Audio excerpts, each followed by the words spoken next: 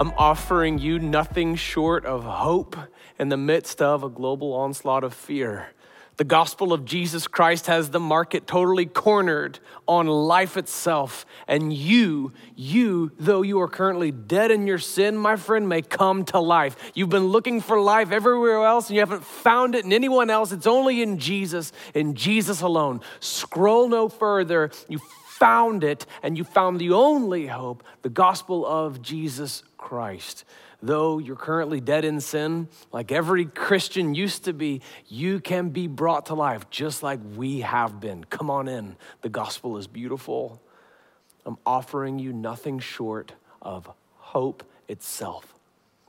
Join Highlands Community Church in our book-by-book journey. We're currently in the book of Romans. And today, we look at chapter 7 into the beginning of chapter 8.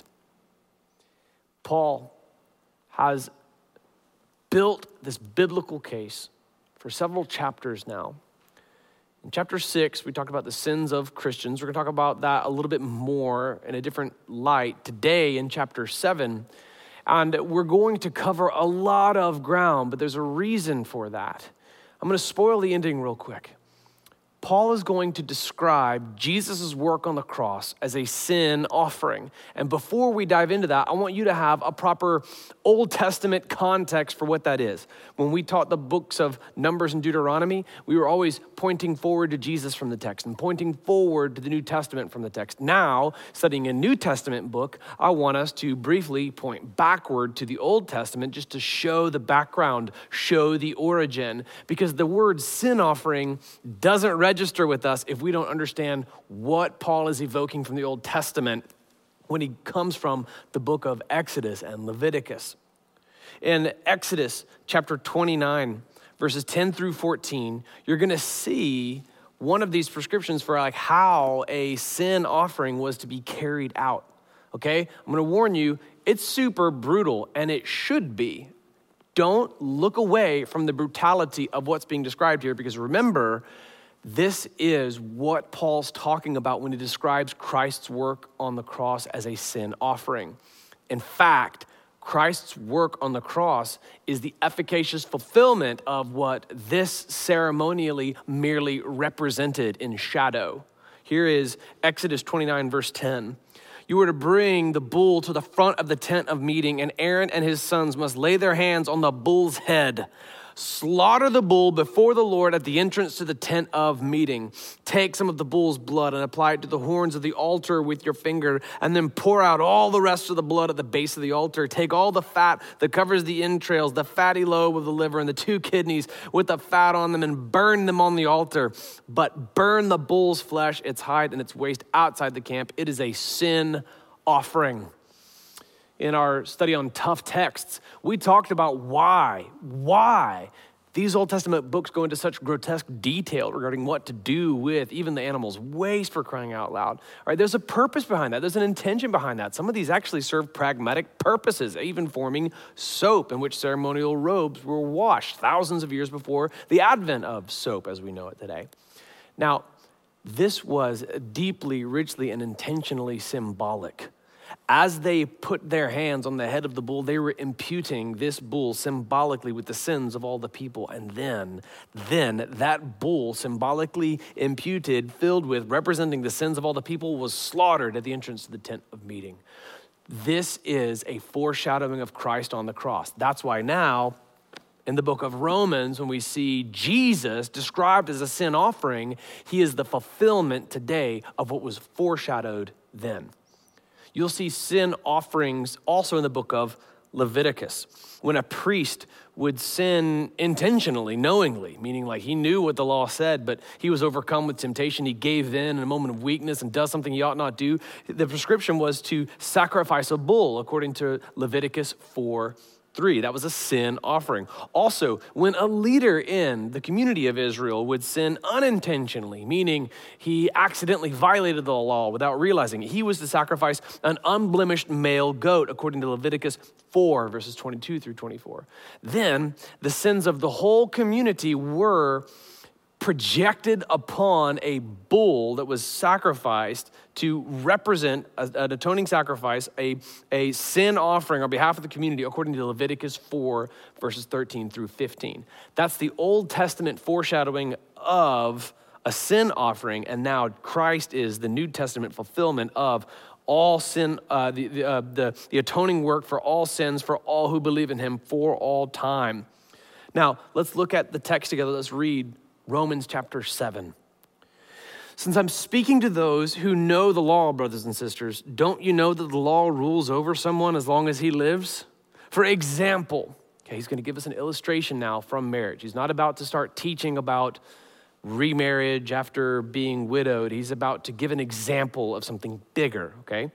A married woman is legally bound to her husband while he lives.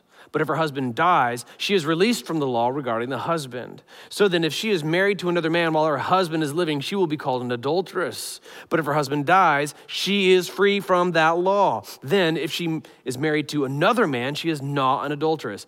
Therefore, my brothers and sisters, you also were put to death in relation to the law through the body of Christ, so that you may belong to another. You belong to him who raised from the dead in order that we may bear fruit for God. For when we were in the flesh, the sinful passions aroused through the law were working in us to bear fruit for death. But now we have been released from the law, since we have died to what held us, so that we may serve in the newness of the Spirit and not in the old letter of the law. One time, I went to a funeral wake and was utterly unprepared for what I encountered. Okay, when you're a pastor, you kind of get used to these things, and you sort of learn how to act in a difficult setting. People who are grieving are very easy to offend, and so you have to walk a high wire of sorts. If you show up at the wake and you smile too much, that's offensive. If you don't smile at all, then that could be unsettling for them. The trick is to maybe raise the corner of one side of your mouth just 10 degrees while kind of furrowing your brow just a little bit. You have to really read the situation, because when counseling and shepherding people who are deeply hurt, well, death is fresh, especially when oftentimes pastors are invited to go visit somebody who's just lost someone that day. It'd be very volatile emotionally, and you're expected to be the one who knows what to say. So it's a difficult tightrope to walk, but I was utterly unprepared when a guy that I knew was watching his favorite college football team play, and he got so frustrated with them that he died right there in his chair. Now, he's my friend, so I can say this, that's a little bit funny. Then when I went to the wake, his widow was obviously trying to hide her giddiness. I was not prepared for how to deal with that. It's altogether tragic, obviously, but it's also a little tiny bit funny, let's be honest. She was free. She was free in regard to the law. Biblically, according to Deuteronomy 24 in the Old Testament, and then used by Jesus and clarified in the New Testament, she's now free from what the law teaches. Remember, in this opening of chapter 7, Paul is not suddenly deviating and now for something completely different. Right now, it's not a Monty Python breakaway moment. It's using the illustration of remarriage after being widowed. He's using this as an illustration to show two levels of application. One is individual, the other is corporate. On an individual level, we are all free from the law of sin and death. Our old sinful selves have died. Okay, once somebody is dead, it doesn't matter how many times they broke the law or the extent to which they broke the law, they cannot be charged with their former crimes. They cannot possibly be punished for them, because the old you is dead and gone. All right. Likewise, as the text says, you are then free to remarry again. That's the biblical standard, actually. If your spouse dies, you are biblically eligible and free to remarry. And what he is encouraging us to do now, having died to sin and death, is to now be remarried Free from our legal obligation, our biblical obligation to our former selves, we are now free to remarry Christ, who in the book of Ephesians, as we saw, is the bridegroom of the church, the one who resurrected from the dead and through whom we're called to bear fruit for God, as opposed to the fruit for death that was coming about through our sinful selves. See verses 4 and verse 5. The individual level describes each of us as now widowed to our sinful selves and now eligible to be remarried now to Christ who is alive. But it also speaks from a corporate standpoint, from a corporate level, that all of the believers of God now collectively are free from the law and now married to Christ, the ultimate bridegroom. It's important that we don't always interpret Scripture on an individual level. All right, as I speak to you now especially, it's easy to misconstrue it because it feels like a private conversation between me and you, but it is not. It is not. All right, this is the body of Christ gathered in our homes collectively at the same time to hear the same word and abide in the same spirit of the same fellowship. This is even difficult given the number of services that we have at Highlands Community Church. I mean, we currently have 6 total services, and with the growth that we're seeing, praise Jesus, we might have to add more, you guys. But that can also lead to a misconstruing experience. You can think that all of Highlands Community Church is only the given service that you go to. So not only is it easy for us to think of this as though it were individualistic, and that's incorrect. We could even think of it as though it were all of the people who are with us in our given service, and that's not correct either.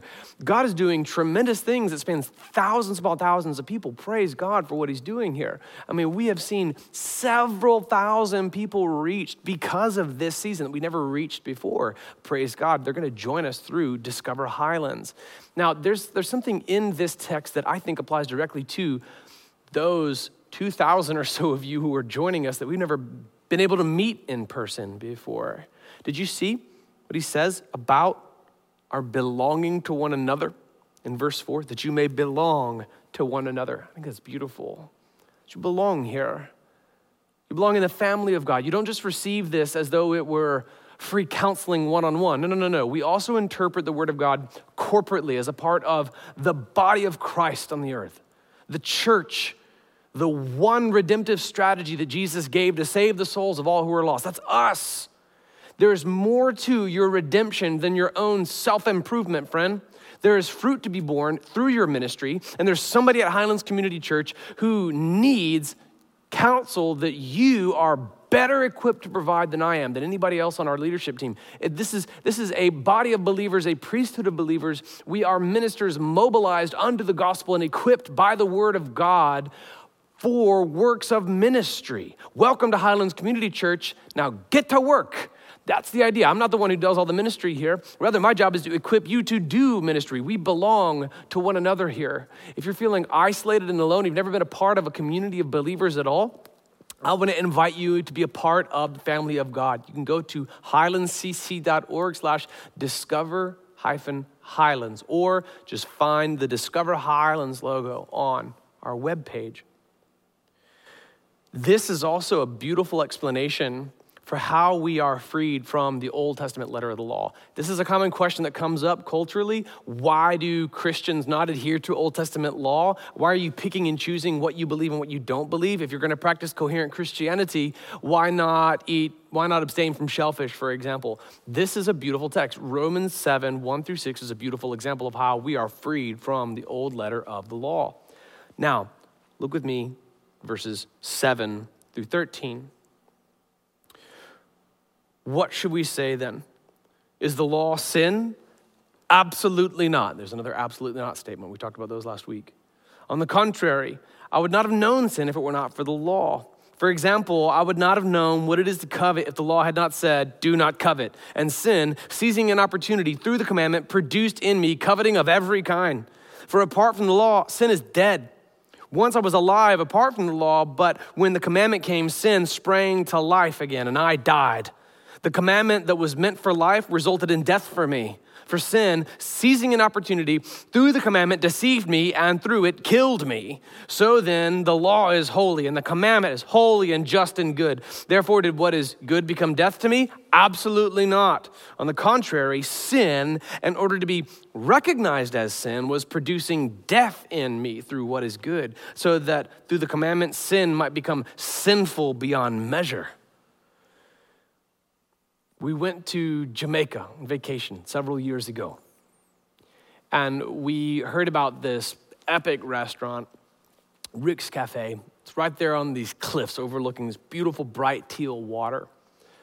And our cab driver on the way there was warning us. He's like, look, stick to the tourist jumping ledge. Okay, there's this little ledge at the base of the cliff with a safe staircase going all the way down to it. You can jump off a few feet, boop, into the water. But there's this higher sheer cliff ledge that is far more dangerous and way higher up. And our cab driver kept saying it over and over again.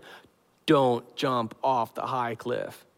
Don't jump off the high cliff. The people who jump off that, a lot of them live here and they practice it and they do it all the time. Do not jump off the high cliff. And I looked at my bride, Jessie, and she looked at me like, oh no. She knew exactly what was going through my head. I was like, I've got to do it. And then we got there and there was this sign that also kind of warned tourists not to jump off this ledge, like please use the safer one. And I was like, no, I've got to do it. I see the sign, I positively must jump off this cliff. It was the very first thing we did. I jumped off the cliff and I did it 4 times in a row without incident. It was great, it was really, really fun. But then the 5th time came and I started to rotate back just a little bit as I was falling through the air. And then I landed wrong on the water and the backs of my legs were deep purple for days after that. What is it about me? What is it about anybody like me who has a sin nature? You just like see this sign prohibiting something. You're like, I've got to do that now. That's the way it feels. That's what the law does. It seizes the opportunity to make us want to exercise our free will and impose it over that, to see a law. It says, don't do this thing, like Paul's example here, do not covet. He's like, man, this produces coveting of every kind in me now. Just this law forbidding it appeals to the sin nature that every one of us has. And it makes us want to violate it because it feels like an imposition upon our freedom. And so we try to violate it. It never works out. I mean, it might work out, 1 or 2 or 3 or 4 times, but by the 5th time, you're going to get whooped, okay? Ask me how I know. Is there some part of you that, like Augustine describes, just wants to sin willfully because God forbids something? Would you recognize your reflection in this text? Paul is leveling with you here. He's leveling with me here. He's saying that the law against covetousness inspired covetousness in him. Now, the law is good. It's holy. It's righteous. It's good. He goes through great lengths in verses 12 through 13 to emphasize it's not that the law became a bad thing. No, the law is holy and righteous and good. It's just that my sin nature became all the more obvious in contrast to the law of God.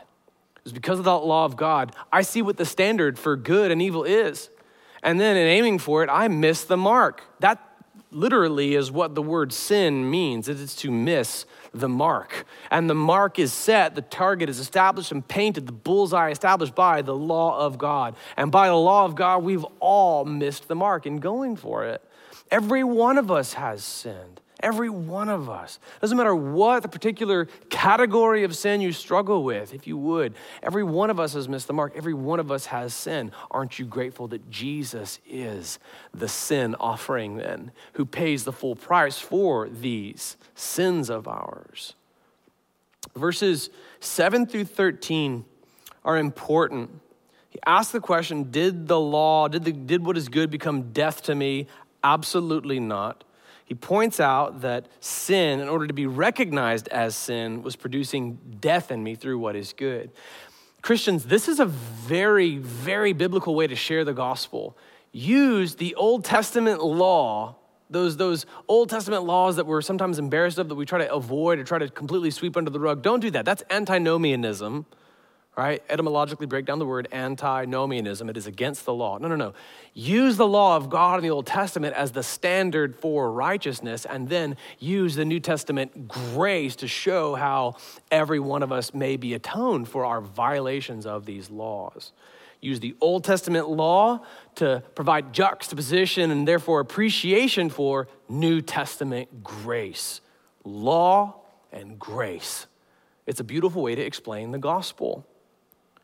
Look at Galatians chapter 3, verses 19 through 26. Here, Paul also wrote the book of Galatians, is going to answer a question that might come up from this. What exactly did Paul mean when he said sin might become sinful beyond measure? All right, listen to Galatians. Why then was the law given? It was added for the sake of transgressions until the seed, with the capital S, that's Jesus, to whom the promise was made, would come. The law was put into effect through angels by means of a mediator. Now, a mediator is not just for one person alone, but God is one. Is the law therefore contrary to God's promises? Absolutely not. For if the law had been granted with the ability to give life, then righteousness would certainly be on the basis of the law. But the scripture imprisoned everything under sin's power so that the promise might be given on the basis of faith in Jesus Christ to those who believe. Is that you today? Before this faith came, we were confined under the law, imprisoned until the coming faith was revealed. The law then was our guardian until Christ so that we could be justified by faith. But since that faith has come, we are no longer under a guardian. For through faith you are all sons of God in Christ Jesus. Happy adoption day, if this is the first day that you've come to believe in this. That sin would be revealed as sinful beyond measure speaks to the ultimate consequences of our sin. It's not just the first time you violate the sign, the second time you ignore it, the third time you ignore it, the fourth time you ignore it. It's ultimately even beyond the fifth time that you ignore it, because ultimately you keep doing this enough times, keep violating that sign, ignoring that sign at the top of the cliff enough times, eventually you're going to die. It's a statistical reality. It's the truth of every sin. Like we saw in the previous chapter, ultimately, the wages of all sin is death. Sin is not just that one violation. It's sinful beyond measure. It ultimately leads to the grave.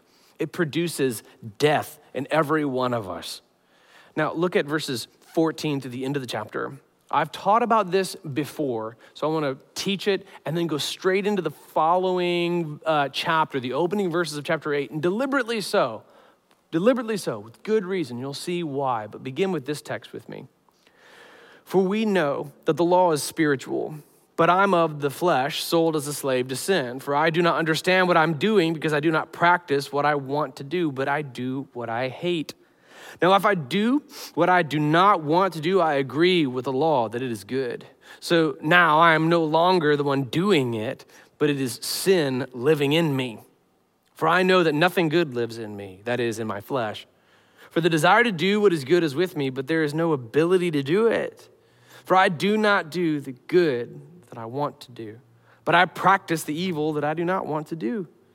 Now, if I do what I do not want, I am no longer the one that does it, but it is the sin that lives in me. So I discover this law. When I want to do what is good, evil is present with me. For in my inner self, I delight in God's law. But I see a different law in the parts of my body, waging war against the law of my mind and taking me prisoner to the law of sin in parts of my body. What a wretched man I am. Who will rescue me from this body of death?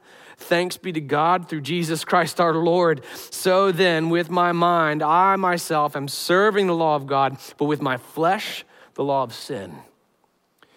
We've taught this before right here at Highlands Community Church. You can see our sermon archive, but we've never taken a running start directly into the opening verses of the subsequent chapter. I get it. I know. I understand. Like, you could slow the pace of our book-by-book journey through the Bible down so much that we're like, you know what, guys? We're going to take a syllable of Romans every 50 years, and like we'd still not exhaust the text. I get that. But this was, in its original intent, a letter that was read in its entirety in one sitting. It's possible to take too long. It's possible to fragment the text down so much that you fracture its intent. You fracture the tension being built up dying to self in chapter 6 to the release of that tension in chapter 8. There's now no condemnation for those who are in Christ Jesus. You can fracture the opening thought with its resolution later. And what we struggle with when we teach only chapter 7 and don't bulldoze our way into chapter 8 is that we leave people with this lingering hopelessness, who will rescue me from this body of death? And we don't arrive at chapter 1, verse 1 of chapter 8, there is now no condemnation for those who are in Christ Jesus. So let's do that. Paul, having spilled his guts about his own struggle, I believe as a believer, wrestling with his unredeemed humanness, the simultaneity of the indwelling of the Holy Spirit of God, calling him to sanctification, increasing Christ's likeness, and then his sin-stained flesh, his innate proclivity with which he was born unto sin and rebellion, the desire to jump off the cliff at Jamaica precisely because there's a sign that says, don't jump off this cliff. Man, I sound so dumb, sorry. Chapter 8. Therefore, there is now no condemnation for those who are in Christ Jesus, because the law of the Spirit of life in Christ Jesus has set you free from the law of sin and death. See how important it is to arrive at that proclamation of freedom after this description of the struggle? What the law could not do, since it was weakened by the flesh, God did. He condemned sin in the flesh by sending his own son in the likeness of sinful flesh as a sin offering. We talked about its Old Testament roots. In order that the law's requirement will be fulfilled in us who do not walk according to the flesh, but according to the Spirit. For those who live according to the flesh have their minds set on the things of the flesh, but those who live according to the Spirit have their minds set on the things of the Spirit. Are you struggling with cyclical sin? Don't put up reminders that say, don't sin, don't sin, don't sin, because that's just going to trigger more and more like what Paul is describing here, reminders of sin. Instead, set your minds on things above and not on earthly things. Colossians 3. Set your mind on the Spirit. Walk according to the Spirit. Focus on Jesus. Ask him to deliver you from temptation. Isn't that exactly how he taught us to pray in the Lord's model prayer? Verse 6, now the mindset of the flesh is death, but the mindset of the Spirit is life and peace. Man, doesn't that sound so much better, my skeptical friend, than what you've been struggling with? I know you don't have peace. Come on, be honest and be real. Doesn't this sound great? Doesn't this sound beautiful? If you're enticed by this, you're absolutely right. That's the Spirit of God. The mindset of the flesh is hostile to God because it does not submit to God's law. Indeed, it is unable to do so. All right, we cannot, in our fleshly minds, if you will, submit to God's law. We're innately rebellious. Those who are in the flesh cannot please God. You, however, are not in the flesh, but in the Spirit, if indeed the Spirit of God lives in you.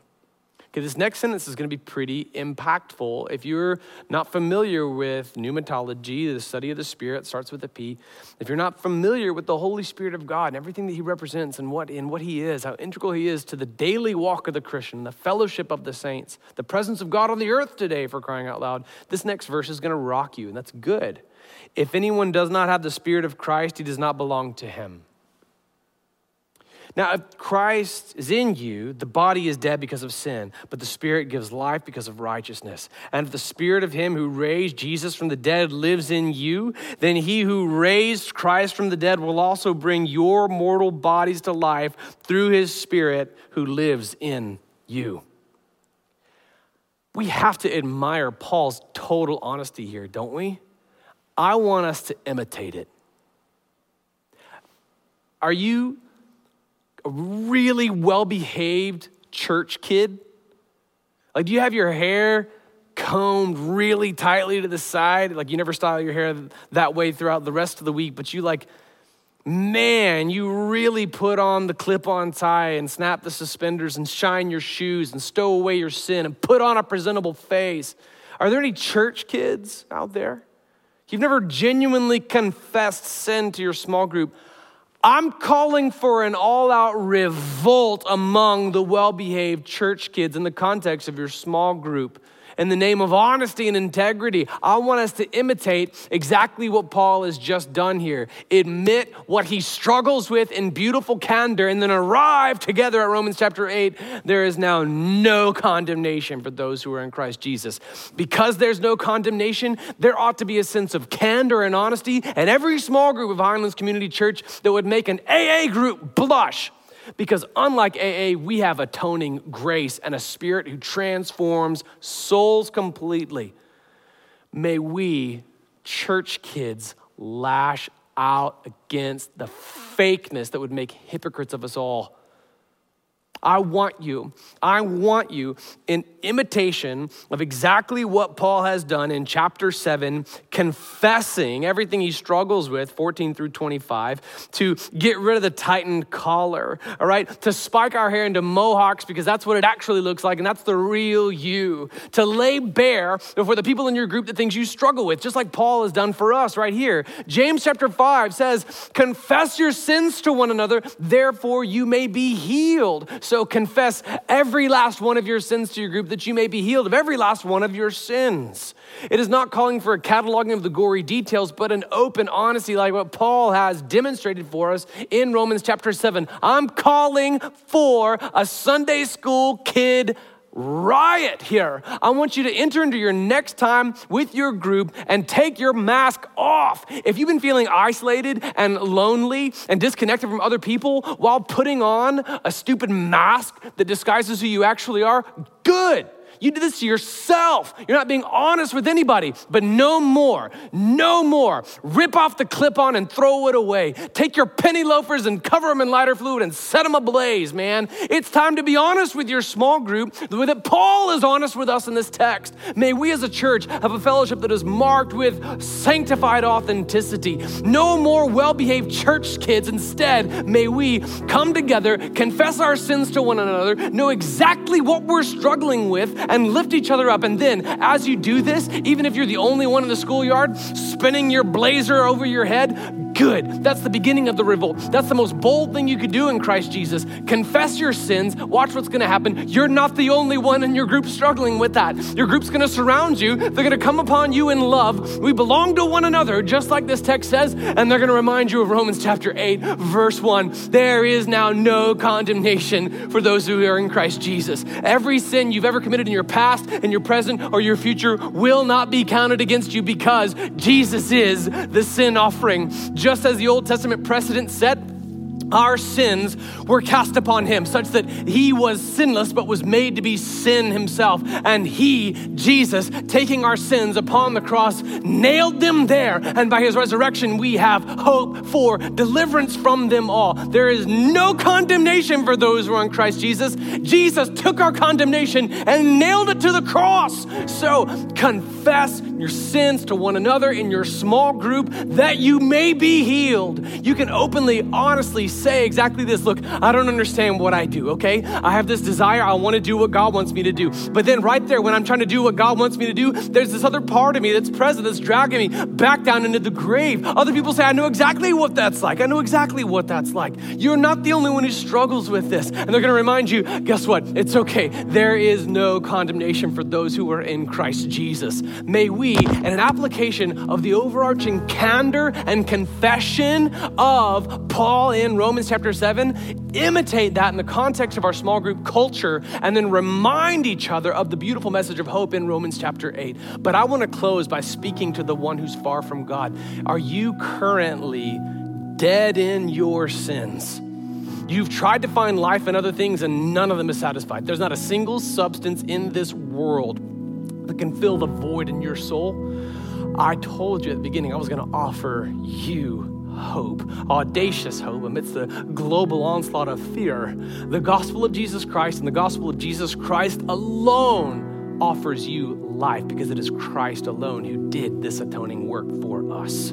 I want to review the closing words because it is beautiful. Now, if Christ is in you, the body is dead because of sin, but the spirit gives life because of righteousness. And if the spirit of him who raised Jesus from the dead lives in you, then he who raised Christ from the dead will also bring your mortal bodies to life through his spirit who lives in you. This is not a drill. It is precisely that spirit of God that is drawing upon your heart to call you from death to life. Do you believe that Jesus is the atoning sacrifice? Would you right now pray with me Romans 10:9? It says, if you confess with your mouth Jesus is Lord and you believe in your heart that God raised him from the dead, you will be saved. Let's pray God's word out to God together. Members of Highlands Community Church, pray a similar prayer along with me. This past weekend, praise God, somebody shared with me this grandmother led her grandchild to Christ using these exact same 5 verses. Let's pray together God's word out to God, that though you are dead in sin, the same Spirit that raised Jesus from the dead would raise you from the dead right where you sit. Pray with me now. God,